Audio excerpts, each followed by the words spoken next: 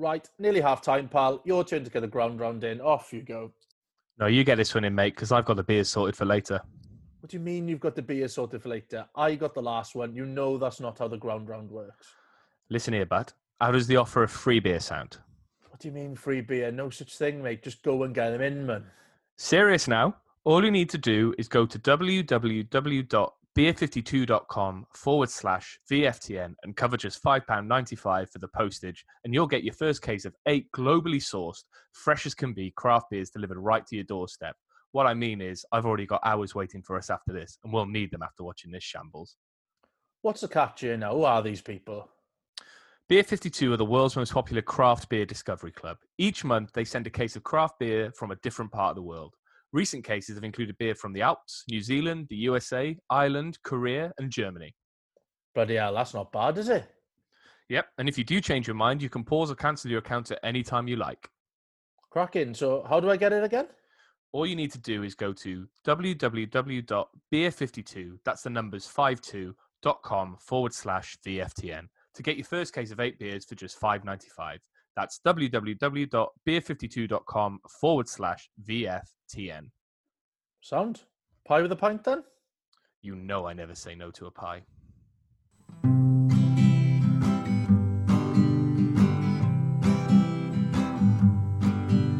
They may not be that smart and they may not be that pretty, but they like to talk about Cardiff City. It's the view from the Ninian, with views from the Ninian, not shoes from the Ninian, the view from the Ninian. Welcome back to The View from the Ninian, the Cardiff City-based podcast, all the way from London.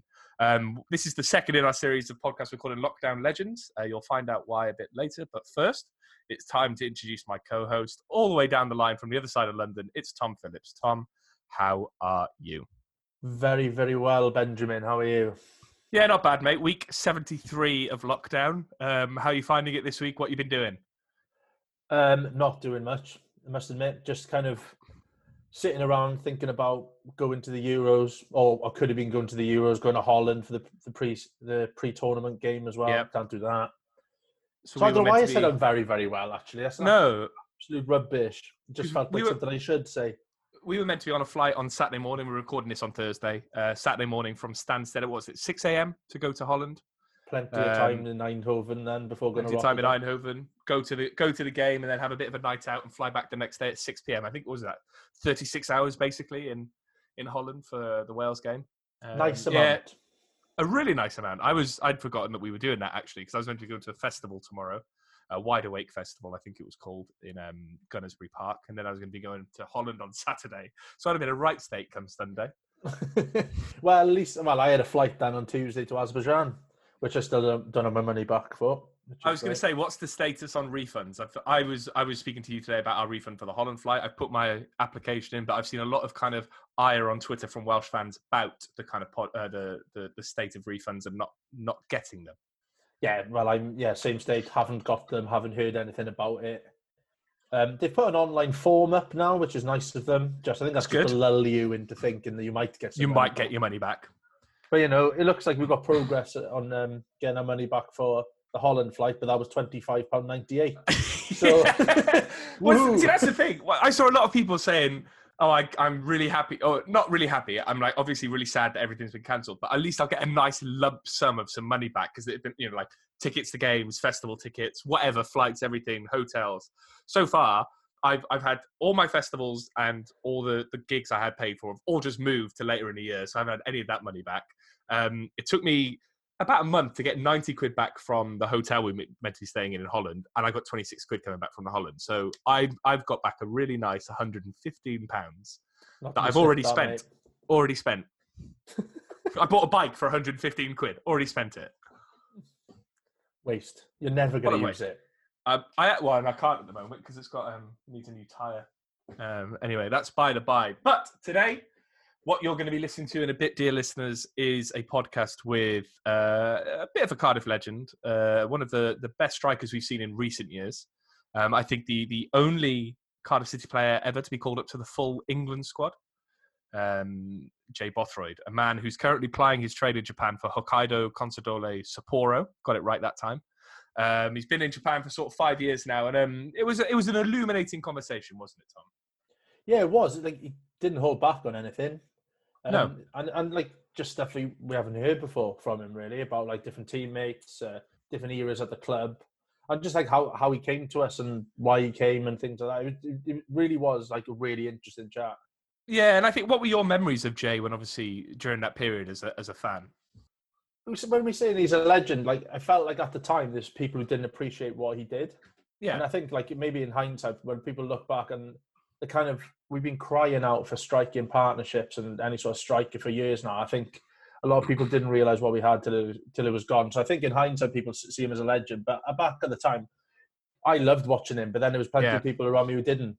But it was like Marmite, wasn't he? Yeah, and we spoke to him about that as well, about his reputation of being lazy and stuff. And when we look back at since he left, which is 2011, I think the way we've played has cried out for a striker exactly like him. Someone who can he could win flick-ons, but he could also do it himself on the floor and get onto balls, create chances himself, and make his own goals. So the goals that stand out in my mind are that strike against QPR where he made it out of nothing really and absolutely slammed it into the far corner off the bar. And I think I think we've slowly realised since he's left, or we may have realised even sooner than that he was exactly the striker we needed and exactly the striker we probably need now. Yeah, 100% we need something like him now. And then, talking about that goal against QPR, I don't think we even mentioned it because he said so much about other things that we hadn't. Like, we've seen that goal, God knows how many times. We didn't need to bring it up because I don't know. He just seemed to fill about an hour of chat with fascinating anecdotes. Really. Yeah, and I think that's it. I think we won't spoil it for you, but you can expect to hear about the Blackpool game. You can expect to hear about what actually happened the day before Middlesbrough, his opinion on other teammates, kind of how, like we said, how he signed for Cardiff and how he's being treated at Wolves, and even the England opportunity. I don't think we've heard too much about how that call up came about and everything else. So, we won't go into too much detail. We'll let you just enjoy the interview, which is obviously coming next. But I think one thing we haven't discussed in this intro, and what we'll do quickly now before we let you get into the Jay Bothroyd interview, is the return of the Championship. 20th of June, football's coming back in some form, whether it's behind closed doors or whatever else. Tom, what do you think? You excited to get promotion? Yeah, it's inevitable, really, isn't it? Neil Harris taking us up. Yeah, so I had a look at the odds. I think we're 4-1 to be promoted. Is that 4-1 to be promoted, or 4-1 to get into the playoffs? Yeah. So that's like printing money, really, isn't it? Exactly. So, I put my life savings down, which £8. So, yeah, all the refund money. All the refund money. It's gone on the bike and it's gone on that. So I think obviously that's something we'll get to next week. I think we're planning a bit of a preview program. We'll start. I don't really know what the fixture list is, but I know the last game we were meant to have played before it all got suspended was against Leeds. But I don't know if that's the first game. There's a lot of I think negotiation to be done around substitutes, squad sizes, that kind of thing. So I think we'll touch on that in the next podcast. But until then, we'll just say goodbye for now. Goodbye, Tom. Goodbye. And here's Jay Bothroyd for your pleasure. The view from the Ninian. Right, so welcome to the second in a series of podcasts we're calling Lockdown Legends. Obviously, we're all stuck in lockdown, and we're talking to former Cardiff City players who've had an impact on the club, shall we say. And it gives me great pleasure to say that this week we're joined by, all the way from the other side of the world in reality, by Jay Bothroyd. Jay, how you doing? I'm all right, man. How you guys doing? Yeah, good, thank you. We're stuck in lockdown in London, so I just wondered how things are over there. I know that you said the season's starting soon, so you're kind of gearing up for that? Yeah, so we went back to training the beginning of last week. Our season's going to start on the 4th of July, so we're training now with the team. Last week we was training like sevens, and then we was on time slots. But now obviously we're back training all together, and then preparing for the second game of the season. The second game. So you had one game. The season was cancelled. Now you got the second game. Yeah. No, we had one cup game and we had one league game, and then obviously the season got cancelled. So yeah. Who's that first game against? We played a team called Racel.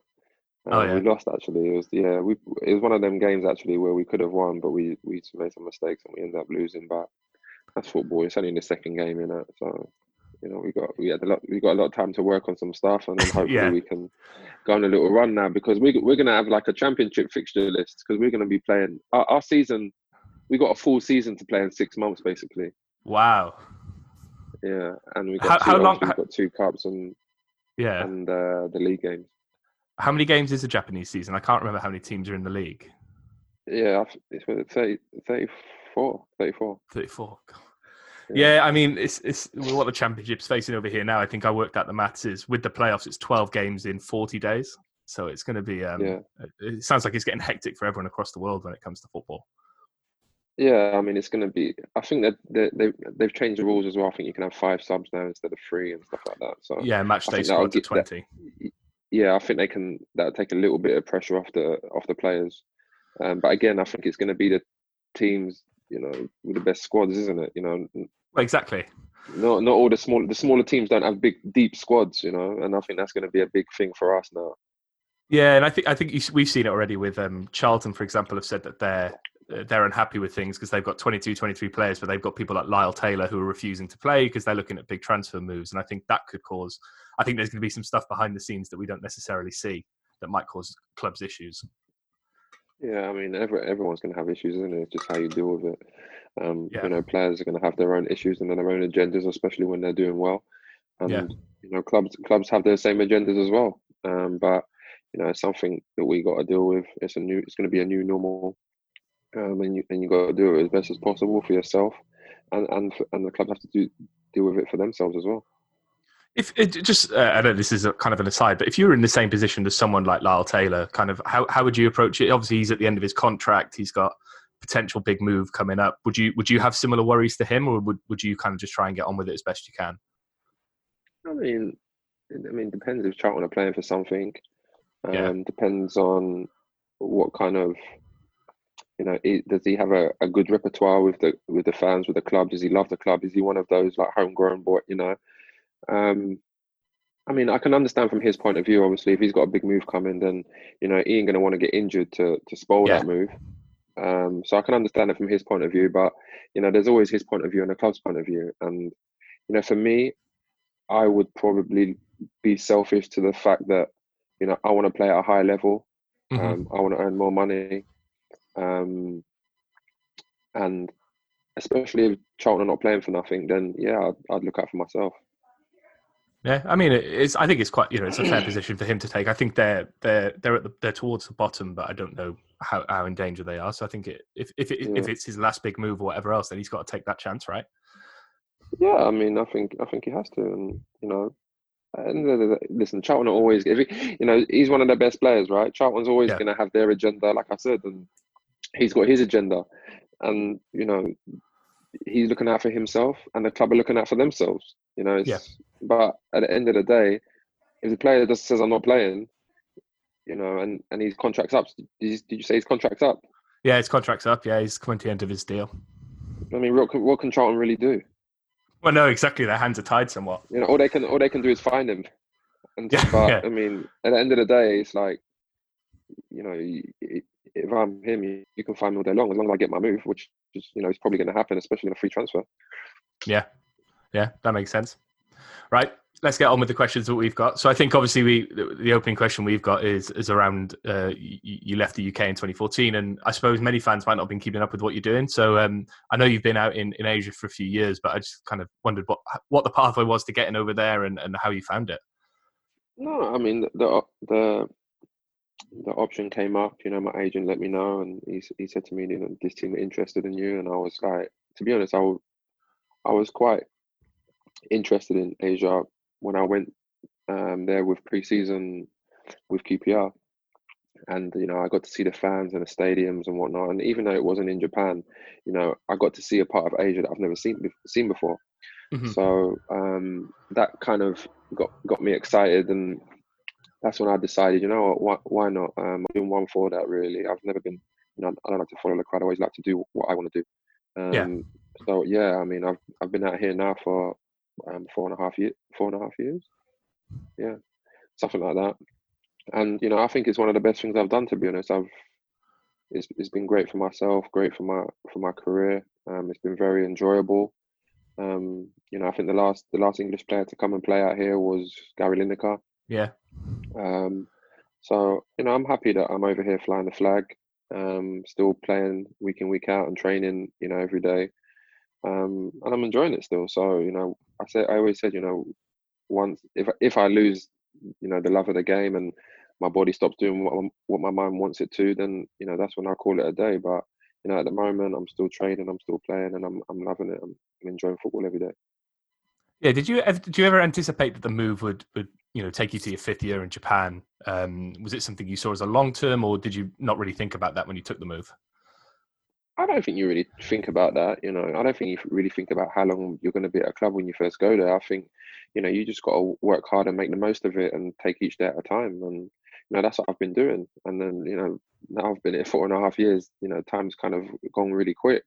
Yeah. But like I said, it's been enjoyable and I'm still enjoying it. You know, I don't feel homesick. You know, if anything, you know, I quite like the way the league is set up now. You know, it's a calendar year. So, you know, where I used to have like the summers off, now I get the winters off. So I get to spend, you know, my family time at Christmases, New Year's. You know, it's one of my son's birthdays on, you know, the end of May. So I get to spend that with him as well. Whereas, you know, sometimes you can be in a hotel on Christmas Eve and, you know, that kind of stuff. So it's working out good for me and, you know, I'm enjoying it. Have you got plans post-playing? Are you planning on staying out in Asia? Are you got managerial ambitions, anything like that? Yeah, I mean, I always get asked this question. To be honest, I don't really have any managerial ambitions. You know, I've done my coaching. I'm doing my coaching badges just in case, but at the moment, I don't really have any burning desire to be a manager. You know, I love the game, and I dedicated most of my life to the game. But I think if I was to be a manager, I'd probably want to be a manager out here, and then, you know, kind of see where that takes me. But at the moment, I'm not really thinking about being a manager because I'm still concentrating on playing. You know, like I said, I like to take each day as it comes. You know, I don't want to plan too far ahead. You know, that's not to say that I don't have other businesses on my mind and other interests on my mind, but, you know, I'm fully focused on football still. I mean, if you know, we're a Cardiff City podcast, so it would be remiss of us not to go back to the start when you joined Cardiff in 2008. So that was kind of doing the research for this podcast. There was always those reports that you chose us over Hull.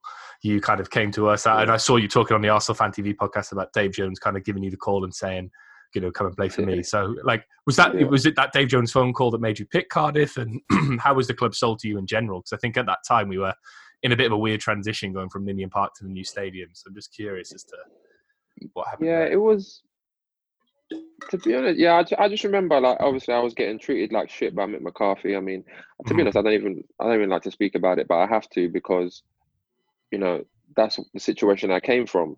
But I mean, him aside, you know, I enjoyed Wolves especially the first season. It was good, but then, you know, he changed his way of playing, and, you know, he's wanted me to be a target man, stay in the centre, you know, get flick-ons and all this kind of stuff. And I believe that a manager, if I'm a manager and I sign a player, it's because I know his qualities and I think he can fit into my system. I'm not going to sign a player and try and teach him to do something completely different to what he's good at. And the first season he kind of let me play. The second season he started, you know, asking me to do things that, I could do, but that wasn't getting the best out of me. And, you know, then he started fucking around with, you know, taking my squad number off me and making me get changed with the kids, making me come back in the afternoons with Tony Daly and just train by myself and run around the pitch alone and all that kind of rubbish. And to me, he was trying to break me. Yeah. But for me, I've always been mentally strong. I've always believed in myself and my ability. So for me, you know, the only way I could get back at him without upsetting him and getting myself fined was just to go in there with a smile on my face. And the way I looked at it was, you know, I'm doing all this hard work now for my next team, and I'm going to go where I want to go, not where you want me to go. So, you know, it wasn't a case of I want to go to Hull, but I wanted to go somewhere that suited me. So, you know, that morning I was driving to Wolves on the way to training, and then, you know, a private number calls me, and I'm like, to be honest, I don't normally answer private numbers, but I thought I don't know why. I answered it anyway, and he's like, "Hello, this is Dave Jones," and I'm like, it didn't resonate with me. So I'm like, who? I don't know Dave Jones, Sky Sports. That guy. I was thinking, who's this guy? And then he says, no, Dave Jones, Cardiff City, and I'm like, oh, okay. And he's like, oh, I've got permission to talk to you. And I said, who gave you that permission then? And he was like, the club. And I said, all right then. And he said, listen, I want you to come to Cardiff. I want to sign you. And I was like, all right. He said, why don't you turn the car around, get yourself down there and have a chat with us. Let me show you around and speak to us, and we'll just go from there. So, I turned like I said, I turned off the next junction and got myself down to Cardiff, and I met him and Wilco and Terry Burton, and Terry Burton's someone that's affiliated with Arsenal. I think he's at Arsenal now. Yeah, he's a coach. And so like I was always kind of I knew about Terry, and I met him before, and I was fond of him, and I knew that what his training sessions would be all about. And I remember playing against Cardiff a few times, and I remember thinking they got some talented players, and they always beat us. I never went to Ninian and won, I don't think. So I remember thinking that's the kind of team that I could go to and flourish. From when I got down there, I stayed down there. I didn't go back home for like 3 months, and the missus and was coming down and staying in the Vale of Glamorgan with me, and bringing you new clothes. Yeah, just bringing my clothes and stuff, and I wasn't really going back to the Midlands, and that's how it kind of went. And I just remember saying to myself, like, he said, listen, you got a real chance here, and I want and you need to be successful with the ability you've got. You need to be doing much more than you're doing. But in my mind, I was always thinking that, once I got out of Wolves, I was thinking, right, the next place I go to, I need to make myself indispensable. Yeah. That was my first thought. It wasn't, I want to win something, or, I want to score such and such goals, or, anything like that. It was just, I want to make myself indispensable, where, I'm going to be one of the first names on the team sheet. And I remember, I think it was like a international break or something was happening, and I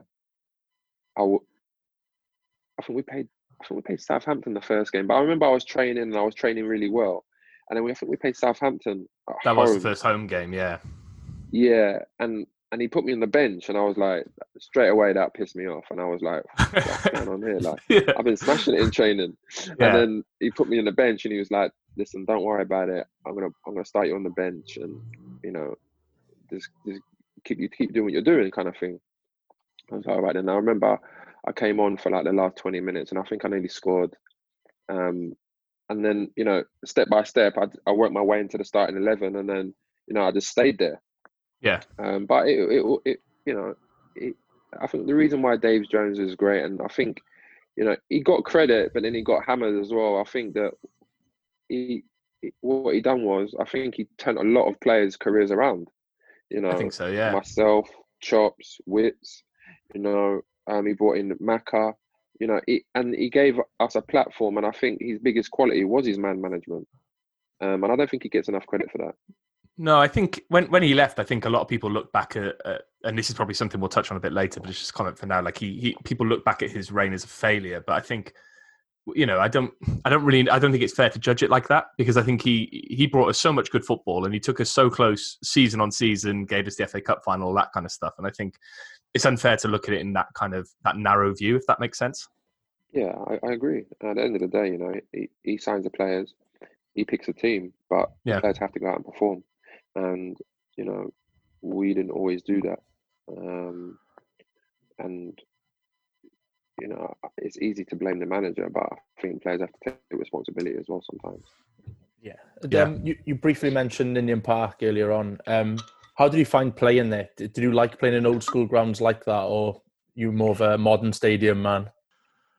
To be honest, I love Ninian, and like it wasn't it wasn't a great pitch. It had like a big, like a kind of like a camber, yeah. It wasn't a great pitch, but one thing about Ninian, it was a fortress, and like no one liked coming there. No one liked coming to play us, and that was kind of an advantage we had. I mean, I could literally reach out and then touch fans like from the foreign line or the court, you know, and that was great. And teams didn't like to come and play there. And you know, I remember one game in particular when we played Arsenal in the cup. I think it was it 0-0 or 1-1 or something like that. Yeah. But we could have beaten them that day. And you know, that's one of the best sides in the world coming to play us, and it just shows you how, you know, much of a fortress it was. And you know, it was a great atmosphere. Obviously, it didn't hold as much as the stadium holds now, but it was a good atmosphere. You know, it was always jumping, and I really enjoyed playing there. To be honest, I enjoyed it. You know, I scored some good goals there. We had some good performances there. But you know, to go to the new stadium, I think I was just excited to go to the new stadium. Yeah, I don't think it has the same kind of buzz. You know, it's like Highbury and Emirates. You know, you know, even though Emirates has got, I don't know, 60,000 or 65,000, 70,000. You know, you didn't have the same kind of buzz as Highbury, even though it was like 35,000. And you know, that's kind of where I am. You know, I loved Ninian, and it was a great atmosphere. But you know, you always want to play in big stadiums. Am I right in saying that where you're playing at the moment is the Dome Stadium, right? It's like the inside stadium. Yeah. Yeah. What's that like? Yeah. I always remember it from the World Cup. It's an amazing stadium. To be fair, it's like probably one of the best stadiums I've played in, and I get to play there every week. So it's not great. Bad. Yeah. I mean, the only thing was about the stadium. It's funny because it's a dome. Believe it or not, it kind of takes some getting used to, because I can imagine is the air different. You don't have no fresh air. Yeah. So like, you know, at the beginning it's like like that, but then when you get used to it, you know, it's normal. But for other teams to come here, you know, it's difficult for them as well, because you know they have to get used to it. Yeah. But yeah, it's a fantastic stadium. You know, the facilities are great. The pitch is great. You know, you know, I mean, we get like 35,000 in there, 40,000 sometimes. You know, it's a good city to play in. Yeah, so I remember that stadium I think it was where Beckham scored the penalty against Argentina in 2002. Yeah, so it's always like one of those. Someone said to me like, "Oh, the last person to score in this stadium was David. The last English person to score in this stadium was David Beckham, and then obviously you did." So it's a good little accolade. Coming back to that first season at Cardiff, obviously you talked about kind of we missed out on the playoffs by a goal. I think, how disappointing was that end of the season for you and the players? Because I think obviously we had the end of Ninian Park, we missed out on the playoffs by the smallest of margins. It must have been a bit killer. Yeah, I remember being really disappointed. I remember being disappointed as well because obviously I was a forward and we missed out by a goal. And you know, being a forward, you know, you want to score goals. You want your team to score goals, and you know, missing out by a goal. You know, I kind of looked at that, and I think that other forward players did as well. You know, maybe we could have done better. But you know, my goal was to make myself indispensable. And that's what I ended up doing in the first season. So I was kind of happy with my overall contribution in that respect. But as a team player, you know, I was disappointed that we didn't get into the playoffs. And I remember, like, it was good. It was a good banter as well. But I remember Roger Johnson always used to, like, you know, it used to be, you know, if we lost, you know, if it was 0-0, he'd say we kept a clean sheet. You know, the forwards didn't score. Yeah. In the media, he would say that. And you know, if we scored like 2 goals, and you know the defense let in 3 goals, we would say, listen, we done our job. The defense didn't, and we was kind of going back and forward like that. So when we missed out on goal difference, you know, I kind of took it in a way that we should have scored more goals. You know, I don't know how many I scored that year. I think it was like 10 or 12 or something. I don't know. It was 12, but. Yeah, I mean, I looked at it and I was like, after all the games, I'm like scoring a bit more. So that's the way I kind of looked at it. But I think overall for the club, it was a bit disappointing. But I think that was the start of something. Yeah. You know, people look at it like a disappointment, but I looked at it like, okay, that was the start of something. You know, we acquired some good players. We had some, you know, we had some experienced players, and you know, the next season we brought on that again, which was good. So yeah, I mean, to your question, I think we were disappointed, but I think for myself personally, I was happy that I made myself indispensable that season. Yeah. I mean, you talk about the banter you had with Roger Johnson. Do you ever give him stick for that? Was it the 6-0 loss at Preston? Because I think obviously that was kind of like one of those days. I'll be honest with you. I have to be honest with you. That game there was just one of the weirdest games. Yeah. Because they had 6 shots on goal when they scored 6 goals. Scored all 6 goals, and, right? We couldn't score. Like, we hit the post, we hit the crossbar, we done everything. We just couldn't score.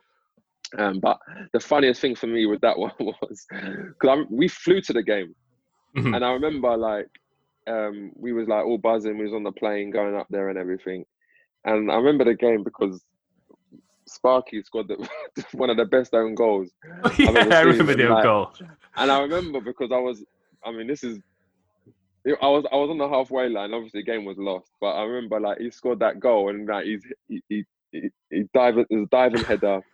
He laid on the floor and he had his hands like that. And I remember St. Ledger, I think it was his name, St. Ledger. Yeah. He went something like, that was a hell of a finish, like that. And he had me crying with laughter on the pitch about the halfway line. And I remember when we was going back, like I couldn't stop laughing. I was on the tarmac, walking to the plane. I just couldn't, as much as like I was pissed off that we lost, like in that kind of way, like that kind of resonated in my mind, and like that thought of Mark Kennedy scoring that goal will never leave me. It was just like, like you said, it was a great finish. If you scored that as a forward, you'll be like, wow, that was an amazing goal. In that first season, you said you made yourself indispensable, but you played with the likes of Eddie Johnson, McCormack, Chopra. Everyone remembers your partnership with Chops. Was it an instant fit, or did it take a bit of work and training to get that partnership going? To be honest, it didn't really. It just seemed to... One thing about Chops, especially, in that season there, he was like sharp. You could win it. Sometimes I would just flick it on, and I wasn't even aiming for him, but he would turn my flick on. It would make my flick on look like a pass to him. He was that sharp. He was ready. He was always alert, and he was always concentrating. And things seemed to just happen pretty easy for me and him. It's like I played with him at the younger England levels and trained with him and things like that. When he came, the link-up play was always really good. If he went short, I went long. If I went long, he went short. That kind of way. And it was really good, and we fed off each other in a really good way. And that was the start of our partnership together. But yeah, I mean, he scored some fantastic goals, and like I said, he was like, I'd call him a poacher. There's no other way to describe him. He's not. He wasn't technically great. He wasn't great at anything else really, but he could, if you put that ball around the box, outside the box, in the box, anything like that, he was a poacher, and he would finish it. He wasn't one of them forwards that needs like 3-4 chances. You give him one, he could nick a goal for you. And that first season, and even the second season, he was on fire. Yeah, I think in that second season, obviously, it was one of the more famous games against Swansea, and I think it was it was a point you made there about your headers always finding him. That home win where he scored in the 94th minute, your header for this first goal where you took a clattering in the process. You seemed to get I think, was it the keeper or someone just caught you in the head, or maybe Ashley Williams? I don't know who it was, but I remember someone smashing me, and I was on the floor, and then I just heard like an ovation, and I was like, what happened? Who scored? It seemed like like you said, one of those headers, you put your head in, got there, and Chopper just got on the end of it. But those Swansea games, I think we had those 3 seasons of those Swansea games where we had the 3 in that first season, 2 in the second season, and then obviously the Bellamy one in the final season. What were those games like as players? I mean, I think them derbies go underrated, man. But for me, they're one of the best derbies, that's for sure. And the thing is, when we would have interviews and that, I'm sure Ashley Williams and some of their players, they would be giving us banter. We'd be giving them banter in the paper, just openly, saying things about them. They'd be saying things about us. It was always kind of the back and forth. But they was a good team, and they was that good. We ended up, trying to change the way we played to get the better of them. To contend with them. But there's some good individual. I think, was it Martinez was the manager the first time around? Yeah. He had them playing really good football. They were scoring goals. They kept possession really well, and we ended up kind of just playing like a kind of a counter attack. Staying like solid and compact, and then counter attacking. But them games were always really good. It was a good test. It was physical. The crowd was always, back and forth with one another. It was really. They're the kind of games you want to play in. Yeah. Them kind of big games where it's end to end. It's physical. The 3 points are on the line, but there's something else on the line. Which is, the pride. Yeah. And you want to do it for yourself, the club. But, you want to do it for the fans as well. The fans were great all the time. Yeah, what was that kind of Chopper's the 94th minute winner? What was that like as a celebration? I remember man, the video still sticks in memory.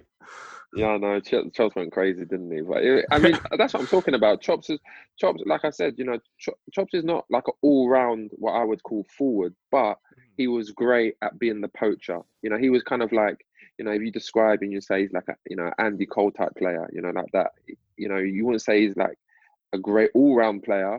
But what he does, the way he feeds off people and anticipates where the ball's going to be and, finishing with his left foot, his right foot, his head, whatever it is, he was great at that. And that's what he does. He sniffed out half chances. So, yeah, I got the header and I got clattered, but he was the one that sniffed it out, got onto it and put it away.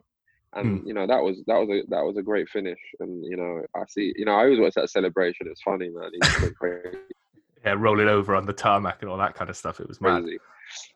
I guess one of the kind of things we had a lot of questions from about the fans was around the kind of the Blackpool playoff final. Obviously, that's the kind of memory that sticks in a lot of fans' minds. I think one of the questions we had was, obviously, you said you've made yourself indispensable and that was your aim. I think someone asked us, I don't know how true this is, but there was the possibility of having an injection prior to the playoff final. And someone just said, because his name was Lee Crofts on Twitter, he said, as Jones's tactics were built around you, should you have been a bit more upfront and said you couldn't have played the game, or was it just a kind of desire to play that game for you, really? Because obviously it was the pinnacle of the season. I mean, Danger is new. I didn't even, when we went to penalties and everything, I pulled my calf. Mm-hmm. Like, I didn't train any day leading up to the game. I think I trained the day before and that was it. I didn't train once. Mm-hmm. And, I was jogging and, with Sean Connolly, out on the pitch, but I didn't train with the team one time. I was just, it was kind of one in, and Dave Jones was like, listen, do what you need to do. And he said to Sean, get him ready for the final, because he needs to turn up. I wanted to play, of course. It's the biggest game of the season, biggest game of my career. I wanted to play. Everyone wanted to play. That's the kind of games you want to play in. No one wants to go to a final. If you can go. If I had broken toes, I would have been happier with broken feet than a calf muscle. And it was one of them ones where I actually remember the day before. I remember thinking, "Oh, I'm all right." I'd done a little bit of training with the team, and I remember thinking, "Oh, yeah, this is going to be all right now." We went down to London, and I actually done the warm up properly, like game speed. So I was sprinting, and I was thinking, "Right, I'm ready for this now." I felt good, like fit and everything, and then my leg just went, like at the time I remember thinking, is this my Achilles? Because my leg, my calf was all soft and it wasn't moving right. It was shaking and stuff, and I couldn't. I just couldn't put strength through it, and it was one of them ones where, a cripple can't stay on the pitch. What can I really do? So it's one of them ones, as much as I didn't want to come off, I had to. Because, for me, I couldn't literally do anything. There was plenty of games in the past where I've played at 70%, 60%, and got through games, scored goals and whatnot, but I literally couldn't move. I was in pain. Yeah. So it was one of them ones where I just had to, make a tough decision and come off. But I think when I look back at it, we were still in good positions to actually win the game. As much as a lot of play did go through me, and I was one of the key players in that squad that year, we still could have won the game. I think the thing that did let us down, if I look back at things, we had a really good 13, 14 players, but then after that, it was, we no disrespect to the other players, but we was calling on youngsters that didn't really have any experience in the Championship, and asking them to go and do a job. And when you're young, it's difficult, especially to play with that kind of pressure on your shoulders. So it was. I mean, it's the most disappointing game of my life, obviously. But I think them kind of games you need a bit of luck, and that day we didn't get the luck we needed. No, and I guess someone else, Ruth Jenkins, asked on Twitter again was, to your point about everything going through you, do you think the team did rely too heavily on you? I think one of the criticisms there always was of Dave Jones that there wasn't really a plan B. It always seemed to be that we had a set way of playing, and if that didn't work, we struggled a little bit. Is that something that you recognise, or? No, I think in any system, with any manager, you have a way of playing, and you're going to play that way most of the time. Of course, yeah. It's not like you play like 3, 4, 5 different formations in a season, and it's successful. Normally, you have one formation, and you stick to it. And I think the best teams, the teams that don't really get injuries. I mean, look at Liverpool. They're fortunate that they haven't really got many bad injuries or long-term injuries, and when they have got the injuries, they've got times where you can recover, or it's not really important games. Yeah. As in, not important games they get. They're not playing against Man City when they're not fully fit. They can play against other teams and win games. But when they play against the big teams, they need everyone fit, and that's what they have. But I wouldn't say the team relied on me that much. I just think I was a key player, just like someone like Witts was. Bellas. I wouldn't say I was any more of a key player than anyone else. I think my role was a bit different, and I was probably the person that could do my role the best. But I don't think I was I don't think I was heavily relied on in that respect. Move on to some happier memories, maybe. But you got your first and only England cap when playing with us. Tell us about how you found out about that, and how did you know it was coming? To be honest, I didn't. Obviously it was in the newspaper a while, wasn't it? There was bits and bobs, and I remember Dave Jones mentioned. I think Dave Jones got it started really, and I was on form, like real good form. I think I scored like 15 and 16 or something like that. I can't remember, but I was on good form, and he said like, this boy's got the quality to play for England. He's got that ability.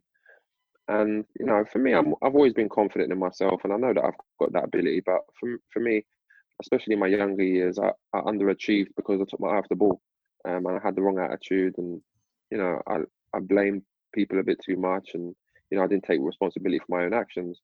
But he was right. I did have the ability to play at the highest level, and play at a high level. But he mentioned it to me, but I remember there was a home game and he came to me in the dressing room, and the gaffer didn't really come in the dressing room that much until he was giving his speech. He just sat in another room.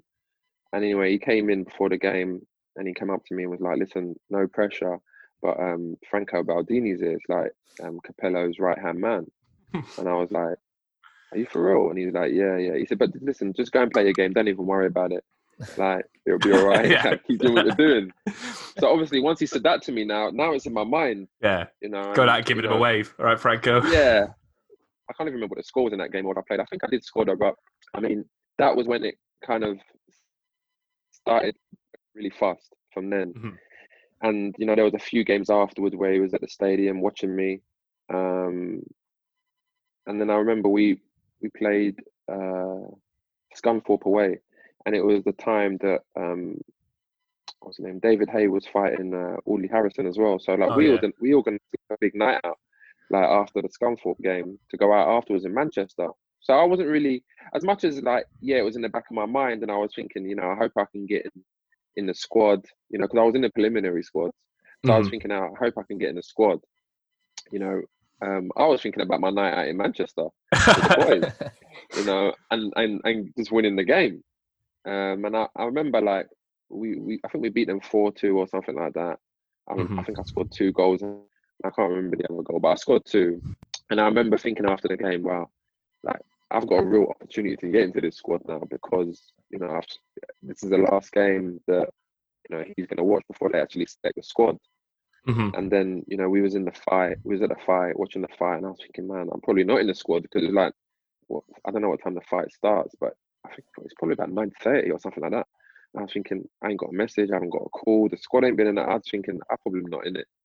like that. And then, you know, I got a text message says, you know, meet up at the Grove tomorrow. You're in the squad. And I was like, I remember stood up and I was like, I kind of cheered out loud, and, you know, people must have thought I was cheering for the fight or whatnot. You know, the fight only lasted, I think, a round, and then we was out in the club, and I was thinking, man, I can't go too crazy here. And you know, that's how it come about. And then obviously I met up with the squad, and, you know, it was a fantastic experience.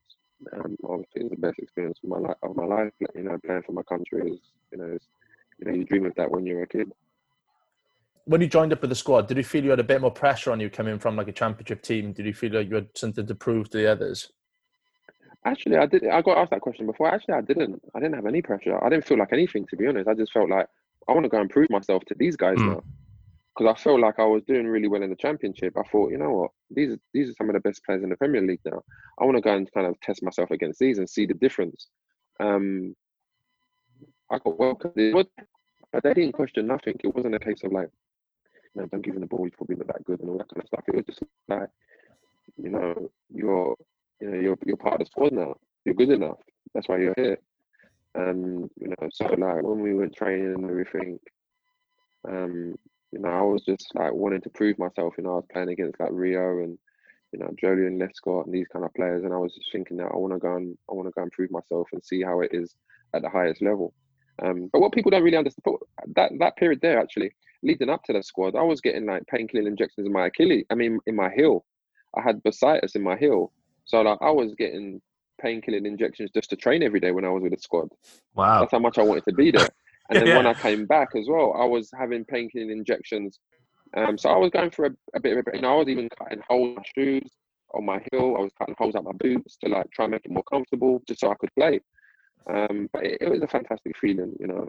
I was happy to be there, and then obviously to get the call to come on, I think for the last 20 minutes or whatever it was, you know, it was a dream come true, and my family was there to see it, my son was there to see it, and, you know, it was the best day of my career.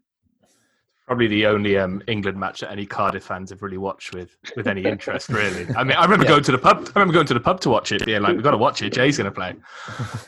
Yeah, no, it was great, man. And like the fan, I've always had a great repertoire with the fans. You know, the fans were fantastic with me. You know, even me being around town, going out. You know, I never had no bad experience with any fans. You know, even when there was bad results, when there was good results, you know, I've always been, you know, I always held the fans in high esteem, and I think they held me in the same. Yeah, I think when we put the call out that we were doing the podcast with you, we obviously had so many questions and so many people interested in what you had to say. So I think we've got some fan questions we'll get to in a little bit. We're trying to pepper them through. So I think let me go back to the next question. So I think obviously that England call up was in your last season with us, and that was your kind of best season in terms of goal return for us. And I think it comes back to the point at the start when you said about Mick McCarthy and all that kind of stuff. Do you think Dave Jones got the best out of you? Was he a good manager for you in terms of letting you do what you wanted, playing you in the right way? Everyone, you know what the thing is? Everyone always says this: he let you do what you want. Oh, you know, it chops. To be honest, well, we got a question about that later. Yeah, I mean, he did get the best out of me, to be honest. But you know, he couldn't have got the best out of me if I didn't apply myself. Mm-hmm. And for me, I applied myself. I went training every day. I went hard every day. And I wanted to be there. I loved, you know, I fell in love, you know, I fell in love with the club. You know, I love Dave Jones. I'd run for a brick wall for him. You know, my teammates, I got on really well with my teammates. You know, we done a lot together. We used to go out and have a few beers together. We used to meet up with you know, our wives and whatever, go for dinners. We was really, really close, like on and off the field. And I think that's what, you know, helped me have success. But yeah, I mean, you know, it's not just Dave Jones, you know, Wilco, Alan Armstrong, Terry Burton, you know, Sean Connolly, you know, the whole group was really close, and it was a great atmosphere and a great time to be at that club. Do you think there's somewhat of a misconception around, because I think you made the point that you would train every day and you worked really hard, but I think there's sometimes people thought that certain players, and I think you've always mentioned that kind of you maybe were a bit less willing to run than other players, should we say? Do you think that was something that you saw, or is that unfair? No, I mean, I don't want to come across offensive. I don't know about less willing to run. You know. Yeah, I was trying to. I mean, a euphemism for lazy, perhaps. No, I mean, I don't think it was. I definitely didn't think I was lazy. I mean, how can you be lazy and, you know, score the goals I scored and be successful? I mean, I don't add up to me. But No. I mean, Chops was on. He was on antics for a period. You know, obviously he had his gambling problems and whatnot, and you know he was going to Newcastle a lot, like going up there on after training on a Tuesday, coming back Thursday morning, and after the game on the Saturday, depending on if we had a game midweek afterwards, he'll probably go back to Newcastle again. Mm-hmm. But I remember when I came to Cardiff, one of the things Dave Jones did say, he said, "Listen, if you're performing on a weekend, I'm not going to have a problem with what you do during the week. Mm-hmm. But as soon as you don't perform on the weekend, I'm going to come down on you like a ton of bricks." Yeah. And you know, the way I look at things is, there's no player that gets treated the same in any club. You know, but everyone got treated fairly. Mm-hmm. You know, obviously, you know, it's just normal. You don't treat everyone the same. It's just not going to happen that way. You might like players more than you like someone else. You know, that's just life. You know, so to say that, you know, we got treated differently, yeah, maybe we did get treated differently, but everyone got treated fairly, and that was the main thing for me. Yeah. You know, for example, you know, like if we had a midweek game, I used to go out to Revs on a Wednesday night because I enjoyed it. I couldn't sleep after games. I went out. You know. Yeah. I'm not a big drinker, but I went out, I listened to music, and I was there. You know, I was there with fans. I always spoke to fans. I had a good repertoire with them. But I came in on Thursday, I trained hard. Friday, I trained hard. And Saturday, I went out and performed again. So for me, it was working for me. It wasn't like I was doing that and I was performing poorly. Yeah. So no one can really say to me that you didn't apply yourself and you didn't work hard, because I did. You know, and, you know, that's the reason why I did have that success. It's not luck. You know, you have to work hard and apply yourself in order to get success. And, you know, I did that, and, you know, I helped the team perform. But I mean, there are players that did put in a real shift, but that was their game. Like people like Gavin Ray, he was underrated, but he was fantastic for us. You know, he was a machine in midfield. You know, he put in tackle. You know, we had Maka. Maka was blessed with vision, technique. He could see a pass. Yeah, but you had someone like Gavin there that would just put a real shift in, run around, close down, put tackles in, and then give it to the players, and we played. Everyone knew their role. That was the reason why we were successful, you know.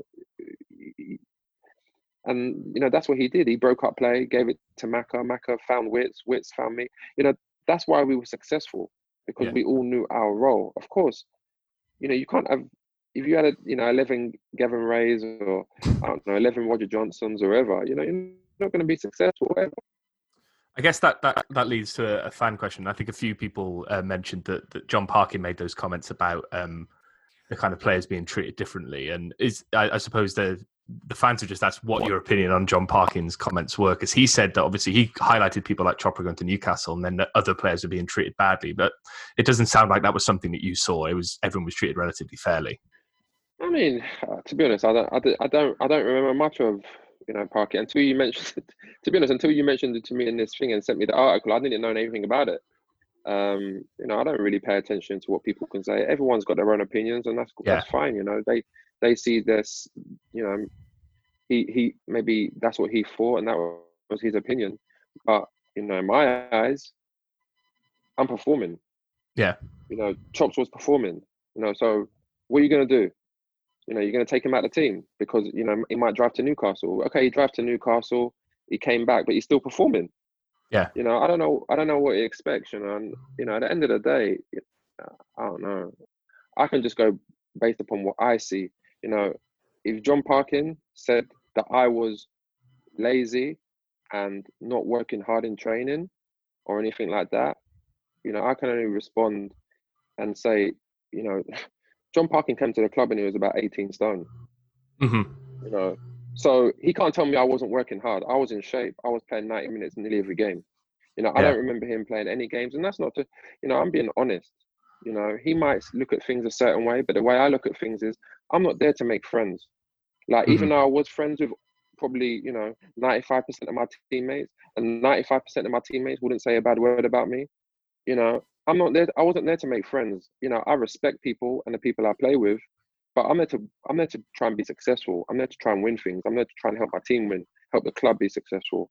And, you know, for people to be pointing fingers, you know, and saying, oh, but this, but that, you know, for me, you know, you've always got to look at yourself in the mirror.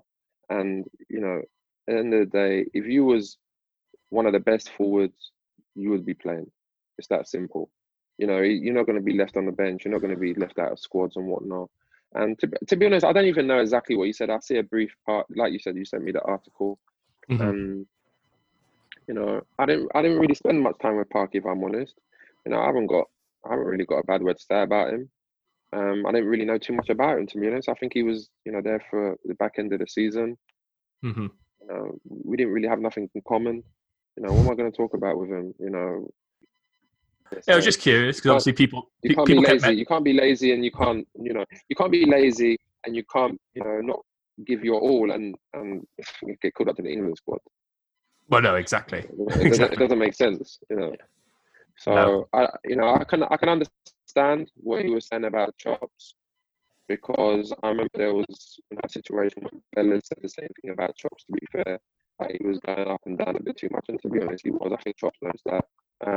But you know, he's son lived up north, and we'll move away from Chops down. I think we haven't got that many questions left. We're coming up to kind of like the final stretch.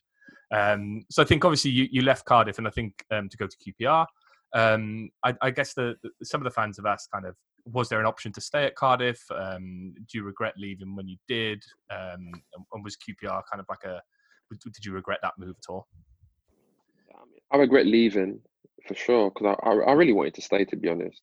And as much as I really did want to stay, you know, that's why I really, really wanted promotion that year. Because if we had a good promotion, then I definitely would have stayed. You know, I would have signed a new long-term deal, and I definitely would have stayed. But obviously, at that point, because I got my England call up as well, I had aspirations of playing for England again. So, you know, it's difficult to play for England in a championship, where if you're performing in the Premiership, then it's easier. You know, you're under the spotlight more. But yeah, I mean, I did find it difficult to leave. But I remember I remember the chief executive. I think, was his name Geffen Jenkins or something? I don't know, something like that. I think at the time, I remember, you know, I was on really good terms with everyone. Like, you know, and I remember after games, you know, the question was, "Are you going to sign a new deal? Are you going to sign a new deal?" And you know, my response was always the same. And you can look back, you know, it was always, you know, I'm concentrating on my football. We'll speak about it at the end of the year. But obviously, I want to be here. But at the moment, I'm taking each game as it comes, and I'm concentrating on that. And then I remember we got to December, the window opened, and I remember I got a few phone calls from Sunderland and Newcastle and Everton, I think, something like that. And you know, I mean, Dave Jones told me, and I said, no, I want to stay here and play the season, and hopefully we can get promotion. But now I remember, like, because I didn't sign my contract in that window, that Giffen tried to sell me. And he was saying, he was telling teams, "Oh, if you give us 2 million, you can take him now," and all this. So that kind of rubbed me up the wrong way. Yeah, and that pissed me off, because I was like, "Why are you trying to break up a team when we're trying to be successful? Why are you trying to like push me into a corner when you don't really need to? You know how I feel about the club. You know that I want to be here. I've been here for 3 years. Why would you try and kind of mess up a happy home, so to speak?" Yeah. So that kind of really annoyed me. And then, obviously, we didn't finish great that year. I mean, there was lots of stories in the paper about, us having a night out and all that kind of stuff. I wanted to be at Cardiff, man, and I'm so gutted that we didn't get promotion. And after that, when the season finished, the Suns owner, he came down to London a few times, took me out for dinner, and he wanted to make me the highest paid player in the club's history and whatnot. And like I said, as much as I want to earn money, I probably could, if I wanted to really force it, I probably could have earned more money than I did in the Premiership at that time, because I knew that I was indispensable. The club wanted me, the fans wanted me, my teammates wanted me to stay. I could have probably got that. I probably could have got more, but I wanted to play in the Premier League. And as much as, obviously I did earn a lot more money going to the Premier League with QPR, money is important, but I just wanted to play and test myself at the highest level again. Yeah. And going to QPR, going to QPR, when I look back, it was very, very difficult. We had 3 or 4 managers, and, the 2 seasons that I was there, players were in, players was out. There was a lot of unrest in the dressing room because players were coming in and then big money, and then the players that got the team promoted wasn't on as much, and there was always arguments about that.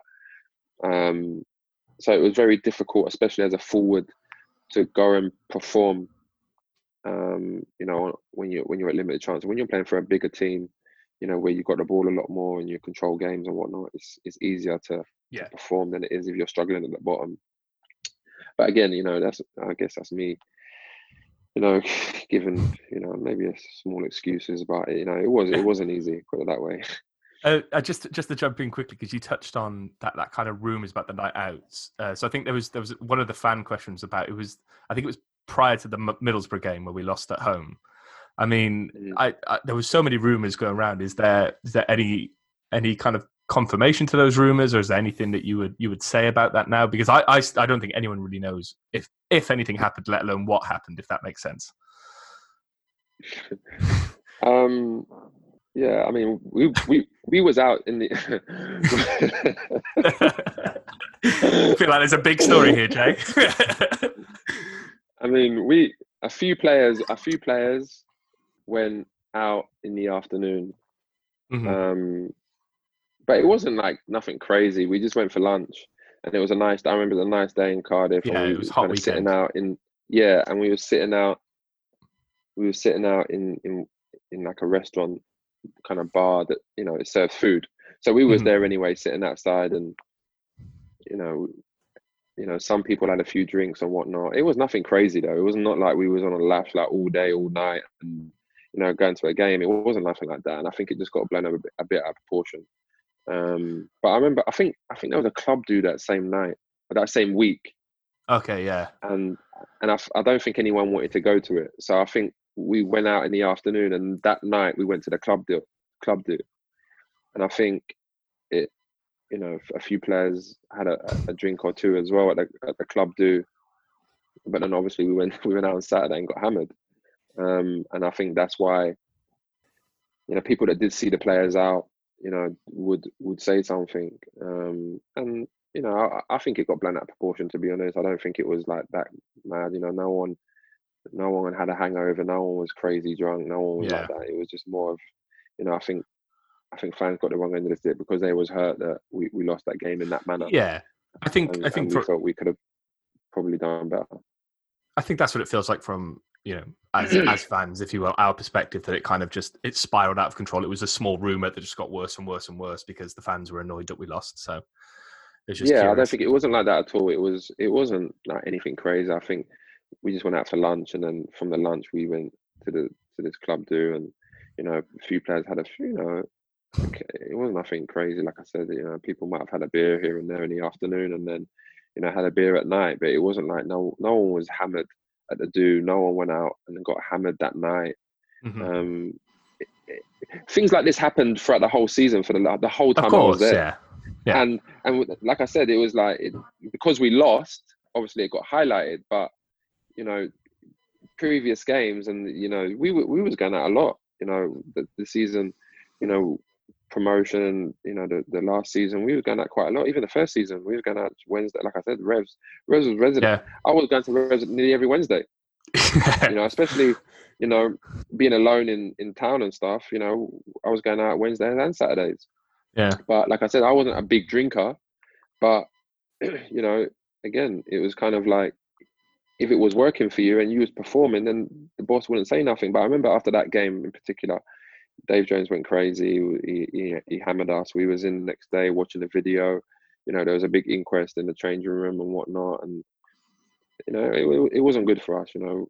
No. In hindsight, we probably shouldn't have gone out during the day. But like I said, it was nothing it was nothing crazy. It was nothing how it got portrayed. But, you know, if you say to me, could you have prepared better for that game? Then, yeah. You've never shied away from like moves abroad and big decisions in your career. Is there anything you look back on that you would have changed if you could do it again? Yes, obviously staying at Cardiff. That would have been really good, because I think this was the season after Cardiff got promotion anyway. 2 seasons after, after we went to Red. Well, I would have been under contract and I would have been there, so I would have got promoted anyway. So, I mean, it was, I mean, in hindsight, I would have loved to stay. Cardiff's one of them clubs, you know, I look at and I I wish I could have stayed there for, you know, as long as possible. But I think as a football player, you have aspirations and you Yeah. want to achieve things that you know you've set out to in the beginning, and you know I wanted to do that. And obviously, me playing for England, and then obviously having all the interest from clubs during the season, it kind of made me want to do that. And the reason, I think one of the biggest reasons is, and no one really, I mean, the players might know this, and obviously Dave Jones definitely does, but you know, after I got my England call up, there was a few international breaks afterwards, and Stuart Pearce come to watch me in training, and you know, some of the Capello staff come to watch me, but I was injured. I was injured, and I missed out on squads because of my injuries. So I was a bit unlucky in that respect. And you know, like I said, your football career is about luck as well as you know, you need that bit of luck when you're trying to do these things. And then that moment, I had a great season, but then at the back end of it, I got a bit unlucky with injuries, and I missed out on squads. You know, otherwise, you know, I could have probably been in potential other squads, but you know, it wasn't to be. Do you have a particular favourite memory of being at Cardiff? And, you know, you said you were a close-knit group and it's some of the best football I've personally seen as a Cardiff fan, but is there anything that sticks out for you? I mean, there's not one time. We just had a lot of good times. We had a lot of good Christmas parties.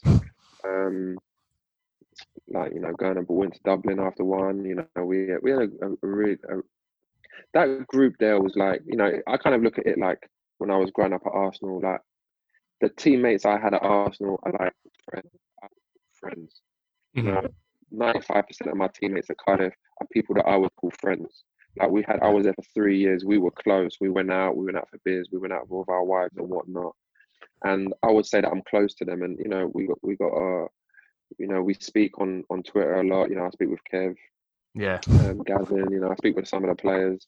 You know, still to this day. And I think, you know, there's not one in particular moment I can pick out. There was just so many good memories that we had on and off the field, and I think that's why we was, you know, successful and we got better and better each year. But you know, we just seemed to fail at the last hurdle. I guess one of the players we always think about during that time is Peter Whittingham, and obviously you've mentioned that he was obviously incredible to play with, but like, just I think what we've been trying to find out is just like, what was he like really as a person? Because I think we've heard, you know, it's amazing. I've heard he's just so laid back, and obviously now, you know, with the really sad news, it's just awful to kind of look back. I mean, he was very laid back character. Like, obviously, he was, you know, I really like playing. He's one of them players that, you know, he gets the ball. Maka was the same. Like, he gets the ball, they get the ball, and you know, when you make good runs, they're gonna find you with it. Yeah.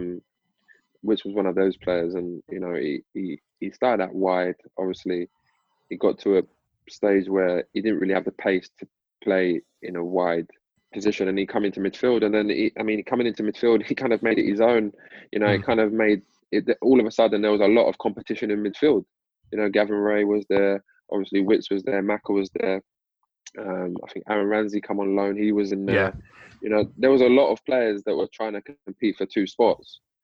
And you know, he was fantastic. I'm so sad about it, even when I think about it now. But I mean, he was fantastic to play with. And he was very laid back. But he was one of those people that he was kind of witty. He'd say a joke with a straight face, but it was funny. But you'd think he's serious, and then it kind of burst into laughter afterwards. You know, that kind of. But he had his own kind of dry sense of humor. But he was a lovely guy, and you know, obviously we all miss him, and you know, it's sad that, you know, he went in these circumstances. But he was fantastic to play with. I mean, he scored goals. He was great. He got assists.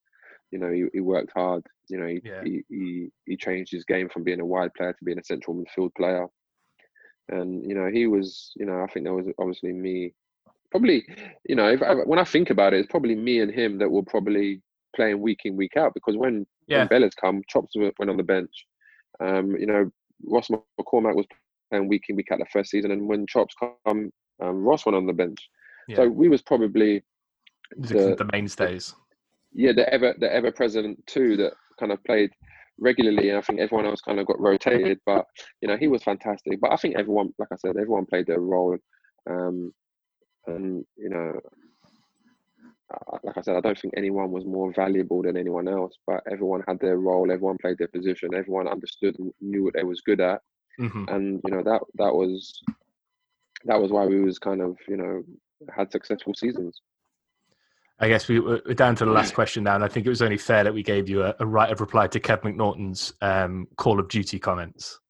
It sounds like, Jay, it sounds like you would get your successes and run away from the games. But I mean, I'm happy to put the record straight. It wasn't that. Obviously, the missus called me, said to me, it's dinner time. Obviously, I went off the game to have dinner, and then I'd come back. But when I came back, he was going to bed. Like I was on, you know, we was doing celebrations and when we scored goals about Call of Duty. I remember like chops like that on one of the celebrations. Yeah, we was all playing. Like we used to literally go on this game. We used to get home. I used to, before I leave training, I said we're going on at 2 or something like that. So we get on there at 2, and then we'd literally be on there all day, all night, and there'd be like we'd play like this private match, and we'd have like about 15 people in there. In the end, like the players were coming from other clubs into our private game. Heard about your games. Yeah, so like it was great banter. You know, I think in my house, like I had 3 PlayStations, 3 different TVs. I had my friend and my son, and there was me, all playing in this one room. And you know, that obviously there was Kev, there was Chops, there was Gav, Wits was there. To be fair, if I'm being honest, like I think Kev was probably the best. But knowing Kev, he put in some serious hours. But yeah, I was up there for sure. But I think Kev's probably right. I'll let him have this one. All right, that's a good way to leave it. Jay, that was a pleasure, mate. I really enjoyed that. No, it's good speaking to you guys too, man. Yeah, I mean, like for me and Tom, I think you were one of the kind of best players during that period. So it's just, you know, it's a bit of an honour to speak to you in that sense. So thank you. No, I mean, like I said, I had a fantastic time there. You know, the fact that the fans and, you know, people hold me with that legendary status at the club. You know, there's been a lot of other players that have been at the club, you know, a lot longer than me. So for me to be mentioned in that kind of group of, you know, legendary players, you know, it's an honour for me. You know, Cardiff's been blessed with a lot of good forwards. So when I get mentioned in that kind of conversation, you know, I'm happy. But I'm happy that, you know, I could give Cardiff, you know, smiles. You know, the fans, we got good memories. You know, it was a great time to be there. I really enjoyed it. You know, we done a lot together on and off the field. But it was a fantastic time for me, of course, coming from, you know, a shit situation at Wolves, you know, and then kind of building myself up, and, you know, the club growing as well. It was fantastic. The view from the Ninia. Right, I suppose all that's left to say is once again, thanks to Jay Bothroyd for joining us all the way from Japan for that interview, obviously taking time out of his schedule to speak to us. I really enjoyed it. I think we got some really good insight into the kind of behind the scenes and everything that was going on at Cardiff at the time, and some of the more contentious moments of his career that, you know, and his time at Cardiff. So if you've got any thoughts, any follow-ups to that, find us on Twitter. That's at VFT Ninian, at VFT Ninian, and get in touch and let us know what you thought. Tom, what did you think? Fantastic, really. Just love the little insights into like the England call-up and things like that. Like, yeah, you think it's be a lot more organised than sitting in the box and waiting for your phone to go off. Do you know what I mean? Yeah, and I mean, I think that's just a fantastic kind of, you know, how normal being a footballer is half the time. Really, you go to boxing with your mates, and then all of a sudden you get called up to be in the England squad. It's kind of like this normal life, diametrically opposed to the realities. Could you imagine the scenes when you get called up for England, like sitting in the boxing? Well, how would you react if you got called up for Wales for anything? I'd cry for days. Yeah, exactly. I don't know what I'd get called up for. Podcasting? Is that a thing? Yeah. We're going to the National Podcasting Championship. Yeah, you know, I'm quite far off a call-up at this current standard, but, you know, I can work towards it.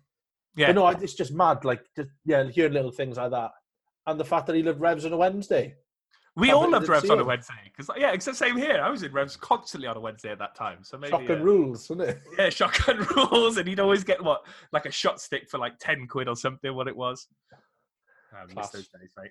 Anyway, remember, we've still got the offer with Beer 52 on. So if you go to www.beer52.com/VFTN, you can get yourself a free box of beer for postage, $5.95. And Tom, was there anything else that you wanted to add before we sign off? No, just looking forward to doing another podcast with the season starting now. When getting into a bit of football. Exactly. Yeah. How much? I mean, I was thinking about this the other day. We've basically had a pre-season amount of time between our last game and what will be our next game, which is potentially June the 20th. You usually have a sort of 3-month window for pre-season, so it's like we've had a mini pre-season, a bonus pre-season, but no one wanted. Well, I got to learn the squad again now. So, Exactly. Who's your favourite player? Is it Jay Bothroyd still? Probably number 4. No, I'm just really looking forward to getting back to it now. All right. We'll leave it there, and we'll be back next week with a preview of the remainder of the season. Thanks for joining once again. See you next time.